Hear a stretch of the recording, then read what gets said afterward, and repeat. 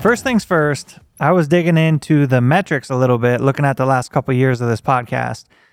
And believe it or not, there's a fall off every year, October, November, December.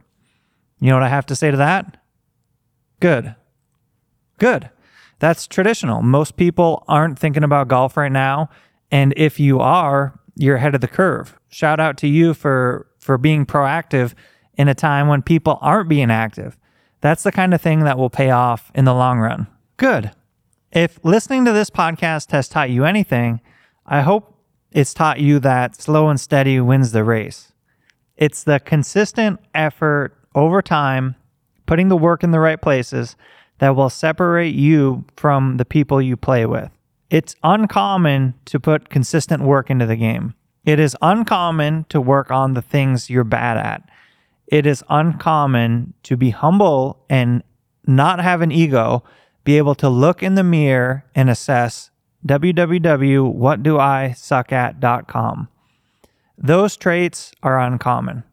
I want you to have that. I hope you already do. If not, work on it. These things are built over time. And there's a reason that winners win in golf. And there's a reason that the people that experience success consistently, there's a recipe for that. Hope you're fired up. I'm fired up. I got fired up when I looked at the stats and I realized every year there's a slowdown in this time of year. Do me a favor, leave this thing a review, share it with a friend, share it with a slicer in your group, share it with your father-in-law, your mother-in-law, share it around. That stuff helps more than you know. I appreciate you guys. And hey, to be honest, I do need help, and I really need help in ideas. So let me know what you don't know. Send me an email. Reach out to me on my socials. I love hearing from you. I like knowing your perspectives and what you'd like to learn more about. Because if I'm going to record every week, I want to come to you with fresh ideas, perspectives, and stuff like that. So here we sit in the off season. It is the off season for most. Some of you are just coming into your season. If you are, that's cool too. But for us off season folks, let's talk about that. The off season can be a great separator. It can be the thing that pulls you away from the pack because you're working on something, anything. Hopefully the thing that's most important to you. I want to go through some different fundamentals of successful hitters. What I want you to understand is that there's not one road to success. There's multiple. But as I said earlier, success leaves behind clues, and great hitters have some common traits. Common trait number one is great hitters will turn about 90 degrees in the backswing, and they're not going to sway a lot side to side. Many of you sway more than you should, and that swaying makes it incredibly difficult to have a consistent low point. Your low point is where you hit the ground. And when I say low point, to have a consistent low point, I should have said to have a consistent low point that's in front of the golf ball. An ideal strike is a strike in which the club comes on a downward angle, hits the ball, and then hits the turf in front of that golf ball. That means the bottom of your swing arc is in front of that golf ball. It could be as much as a couple inches to more than that. But we want our club coming on a descending arc into the back of that ball when our ball is on the ground. That's how most of golf is played, with your ball on the ground. And when it's up on a tee and you're hitting driver, we want it doing the opposite. We actually want it swinging on a slight upward angle, hitting that ball, launching it high and deep and straight and into the fairway. So great hitters don't sway, and they also have incredible low point control, which is my second point. And I think this point is one that doesn't get talked about enough amongst major golf media. Great hitters have the ability to hit the ground in front of the ball consistently. A lot of you are actually consistent in how you swing the club. It's just your consistency doesn't include the fundamentals that great hitters have, which is there's a big difference between hitting the ground 1 inch behind the ball and 4 inches in front of it. It's sounds like a small detail that makes a major difference and is a huge separator between the best and the want to be best. Here's another skill that I think doesn't get talked about enough, and that's kind of the theme of today's pod, is we're going to talk about stuff that doesn't get talked about, because that's really what we do on here. We talk about the itty-gritty, nitty details that seem to get lost in the trenches of major golf media, that is sexy and appealing. Yeah, kind of like a bang and bust style improvement. Hey, you want to fix your slice? Read this article. That's cool. Is that real? No, not really. Could it help you fix your slice? Yeah. Is that temporary? Yeah, that's likely. Is it the long-term solution to understanding your golf swing and knowing how to swing your club differently and creating a path to your improvement? Probably not. The second, I think they call it the ladder, the former and the latter. The second is my style of improvement.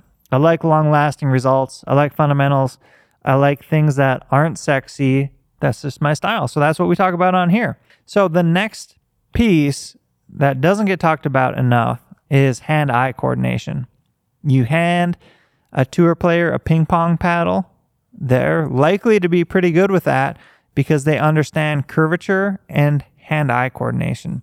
Now, hand-eye coordination is a skill that can be developed by hitting anything with a stick and a ball, a racket and a ball, any kind of sport or athleticism where you're striking an object with an object. You are developing your skills for hand-eye coordination. Now, Mother Nature blessed us all with different levels of hand-eye coordination. Some people are very naturally gifted and they have it and they get it and they can develop it even more. And some people just couldn't hit the broadside of a barn with a stick and a rock. So you just have to understand that hand-eye coordination is a really big skill in golf. And if you're having a hard time hitting the middle of the club face, chances are it's a hand-eye coordination problem. And to develop that, you should practice with feedback. You should use face tape. You should use Dr. Scholl's foot spray on your club. And we want to surround ourselves with things that will provide us with feedback. So when we strike it on the heel or the toe, we're aware of it.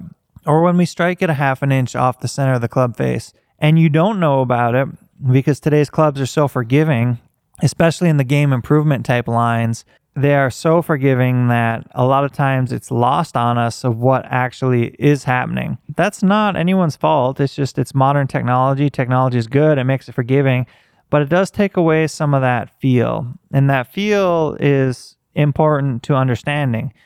And if you don't have the feel, then you got to use some kind of feedback. So I recommend face tape. You can buy it on Amazon. And actually, I'll put a link in the show notes below for face tape. And I will as well link foot spray. Now, these are things, well, you couldn't find face tape at your local pharmacy, but you could find foot spray at your local pharmacy. But for your convenience, I'll have it linked down below. And what I want you to know is practicing with feedback, very, very important. It's going to help you learn and grow and be able to diagnose. Golf coaches are a great way to help assist your improvement process. But at the end of the day, you need to understand and learn things and be proactive in learning. And then a golf coach, hopefully, if you're going to utilize one, will be there to help you pour gas on that fire.